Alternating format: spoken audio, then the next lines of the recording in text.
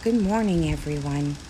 Today's tip: before you go into a chlorine pool, make sure you have conditioner on your hair and pin it up.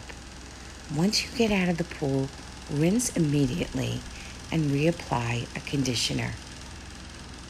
Don't forget, your hair can get oxidized from the sun, or it could turn green or orange from the chlorine pool. Things to let you know that I'm here for you.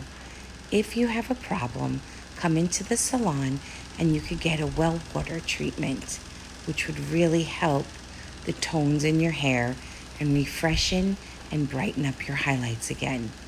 Enjoy the sun. Wear your sunscreen and your mask. I'll talk to you again soon. Have a great day.